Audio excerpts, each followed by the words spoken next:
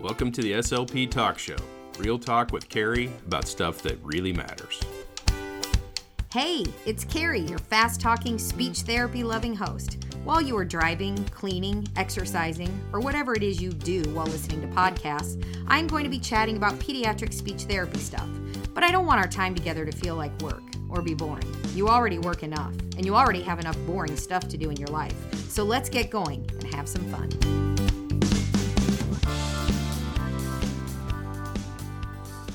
Hi, this is Cari, and I'd like to welcome you to the 7th episode of SLP Talk Show.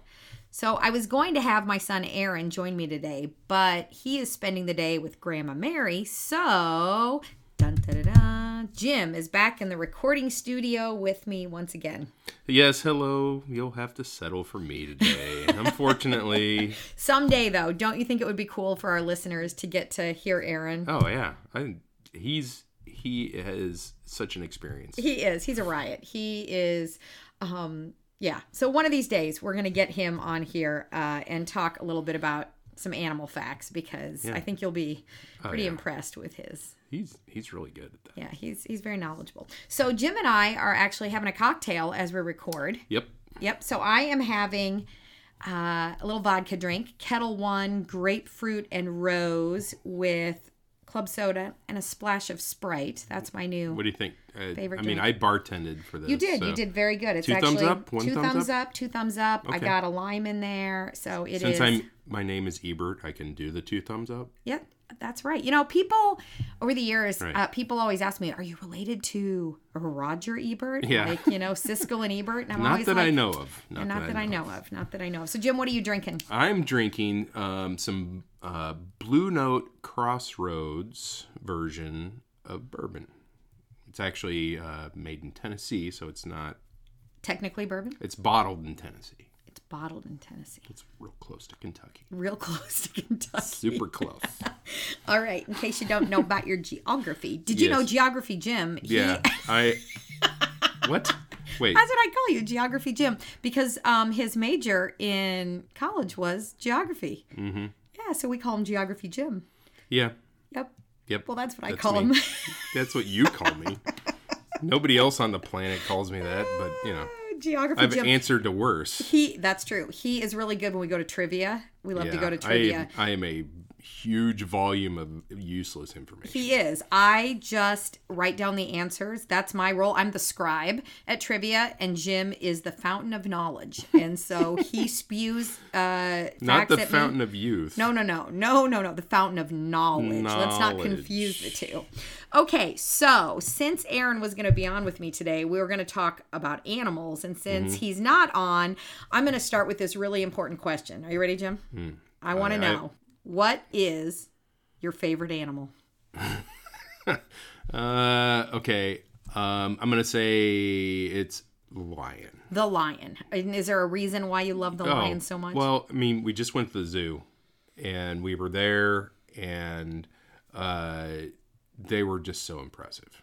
They were. It was the first time in a while that we've been to the Kansas City Zoo, and the lions were visible. You know, they were actually close to the little fence thing. Right. They're so huge. They're massive. Yeah, there were 3 of them. I'm like, they're like a horse out there. I could ride one of them. Yeah, you know? I mean, sure. They're so big. They were very impressive. So now, as a pediatric speech language pathologist, I have to ask you to give us your best lion impression. I need to hear your animal sound. Oh, okay.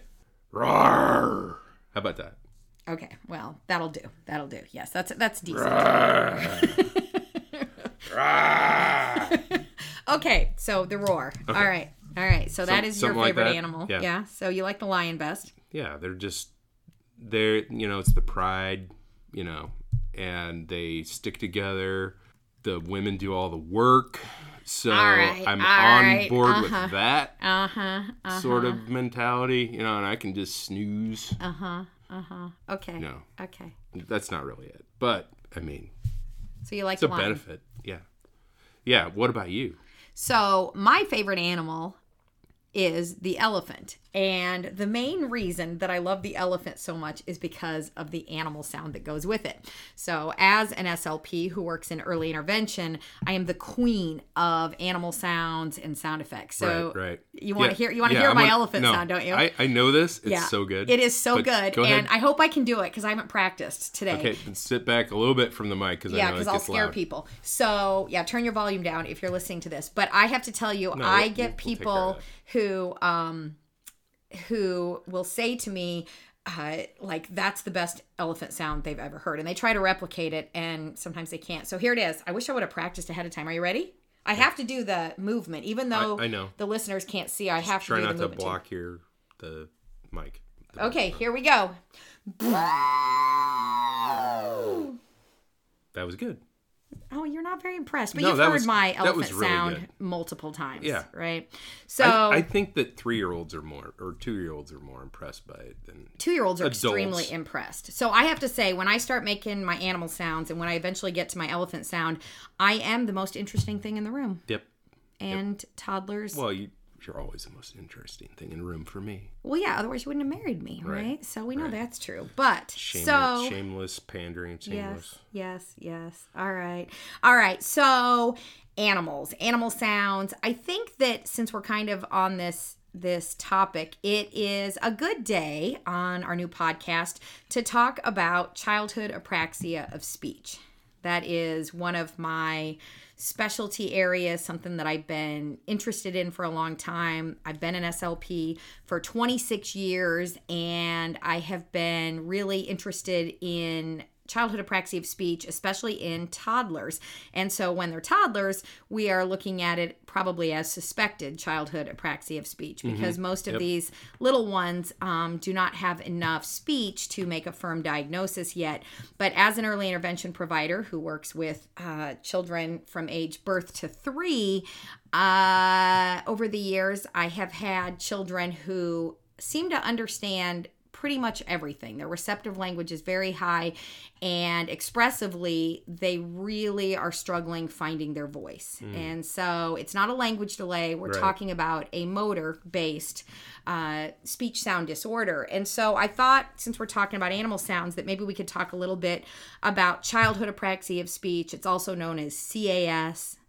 In the SLP world, we just shorten it to apraxia, right? So for those of you who maybe aren't speech language pathologists, or if you're a parent, or if you just don't know a lot about childhood apraxia of speech, it is a motor-based speech sound disorder. So my explanation whenever I start talking to parents is this, okay? It's when the brain says speak, but the mouth doesn't respond. So what we do in speech therapy is try to identify strategies that will help the mouth learn to respond when the brain says speak. Okay. Is that a helpful explanation? Yeah, I think that's good.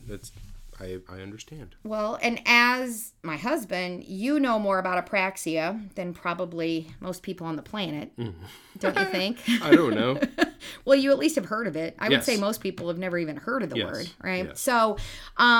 So it's just important, especially if you're a parent listening, to understand that childhood apraxia of speech is different from other speech sound disorders. So a child could have an articulation disorder, which means they have difficulty making certain sounds. Okay. So like some kids... just like a letter sound or something? Well, like a speech sound, yeah. So like our daughter Allison couldn't say her L's, until she was in kindergarten, right? Yeah. Or some kids can't make... the TH sound, things like that. So it's just a specific sound that the child cannot make. That's an articulation disorder.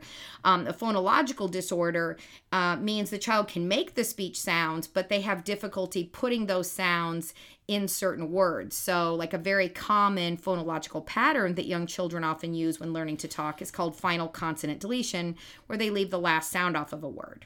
So maybe if they are trying to say the word boat, can you guess, Jim, how they would say it? Bow. Bow, absolutely. Yeah, nailed it. Woohoo, nailed it. Yeah, honorary SLP here. So anyways, phonological disorders affect speech production, but they are actually linguistically based. which is getting very technical. We can talk about that a different day. That makes my brain hurt. It makes your brain hurt? Have another drink of bourbon. Okay. So, and he is. Cheers. So childhood apraxia of speech is difficulty with movement, with speech movement. So the child has difficulty moving between sounds, syllables, and words. So with childhood apraxia of speech, for example, a child might be able to say the M sound. Right. And they might be able to say E, but what they can't do is connect those two syllables and say me. Oh, okay. So they have difficulty with movement between sound syllables. Between sounds. Yeah, so it's a movement problem, a movement disorder, okay? Wow. So with very young children, when I suspect childhood apraxia of speech, one of the things I like to do is help build their confidence and help turn them into communication risk takers, because a lot of times children with apraxia of speech have figured out, wow, this talking is really hard, so I'm just not going to do it. Right. So they become really proficient pantomimers. Like they're really good at, gesturing out whole stories and that kind of thing. Or maybe they just do things on their own they don't have to request. Yeah, they become very independent with a lot of their skills. So one way that I help turn children into communication risk takers is instead of teaching them to say words, which they already anticipate failure. What I've learned over the years is these kids know, I can't say that word. I already tried. I can't do it. I know I can't, so I'm not even going to attempt it. So I'm not going to say anything at all. So what we do as SLPs is we turn them into communication risk takers. And one of the ways I do that is I start with sound effects. So instead of starting with words like ball, milk, cookie, all done, stuff like that, I am going to start with sound effects. So there's 3 primary categories of sound effects I like to introduce to young children. We have animal sounds, vehicle sounds, and then what I call people sounds. And when I say people sounds, usually, I get these odd looks. So that would be things like, uh-oh, wee, boing, boing, like as you're bouncing a ball. Just sounds that, one of my favorites is like the eating sound. So like if you have a little stuffed animal and maybe some pretend food and you pretend the animal is eating and you go, nom, nom, nom, nom, nom, nom. Right? So that's a good one. That's a sound effect, right? Yeah. So you like that one. I love it. So I remember I was seeing this one little guy. This is, probably 10, 12 years ago. And his mom, in our early intervention sessions, she was a proficient note taker. So every strategy I would talk about, she would take notes. So I'm modeling these people sounds for her, right? And I'm sitting there going, nom, nom, nom, nom, nom, nom. Is she writing ends? No, you're so funny. That's exactly. She looks up from her notepad with this perplexed look on her face and she goes, how do you spell that? Oh my gosh. And I just died because I was like, well, I guess you can write N-U-M, N-U-M. But let's be clear, I'm not saying num, num, num, right? A sound effect doesn't always have to stay the same. And your sound effect, your eating sound is probably different from my eating sound. So it's just num, num, num, num, num, num. Right? Yeah, mine would just be like chomp, chomp, chomp. Right. I mean, everybody's can be different. So the point is, these sound effects are very beneficial. And the reason I appreciate sound effects so much is they're simple syllable shapes. So they're either just simple vowel syllable shapes, like for something that's pretty, we might say ooh. Oh, okay. Okay. Or it could be reduplicated, like a CV, CV, consonant, vowel, like bye-bye, even though that's a real word. But, we say bye-bye to a lot of things. Or it could be a 2-syllable but simple syllable word shape like uh-oh, right? So the point is they're not complex syllable shapes. These are all very simple. And we add in prosody. Prosody is the melody of speech, and it's what makes our speech sound interesting, not monotone. Prosody, right? It affects volume, it affects pitch, intonation patterns. So when we make sound effects, whether it's the lion sound or my infamous elephant sound, right? Whatever it is, or our yum, yum, yum, yum, yum, yum, yum, we do it in a way that it draws the child's attention to the sounds that we're making. Yeah, so you don't sound like Alexa or Siri or something. Exactly. We don't sound robotic. We don't want that. We want there to be prosody, right? Those prosodic features. So just for a real quick technical thing here, consonants and vowels are considered the segments of speech. Prosody is considered supra-segmentals of speech. So it's the extra. Yeah, fancy word. Say that after a few bourbons. Suprasegmentals. Suprasegmentals. Yeah, suprasegmental. So anyways, that is why I designed all my Silly Sounds cards that are filled with sound effects. Right. And we just recently got set D done. So we have set A, set B, set C, and set D of all our Silly Sounds cards. These are visual cue cards. You hold them right next to your face. Draw attention to your articulators, how you move your lips, your tongue, your jaw.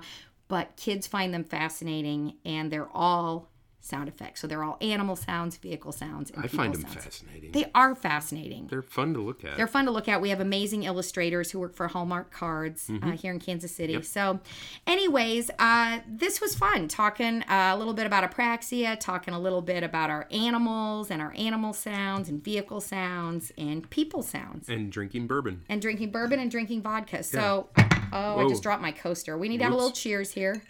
Cheers. There we go. And I hope you guys enjoyed this episode. We are going to go figure out, I guess, what to do with the rest of our weekend. Yeah. Right? So thanks for listening. If you're enjoying the podcast, Jim and I would both appreciate it if you would either follow, like, or subscribe to the show. And we also are enjoying reading your comments, your reviews. Yeah. So if you could take the time to leave us either 5 stars or leave us a review, we certainly read your feedback and appreciate it very much. So as you head back to the real world, remember, joy is a choice that you make every day when you wake up. Throw kindness around like confetti. And please, please get your boobies checked every year. It could just save your life. It certainly saved mine. Until we meet again, cheers.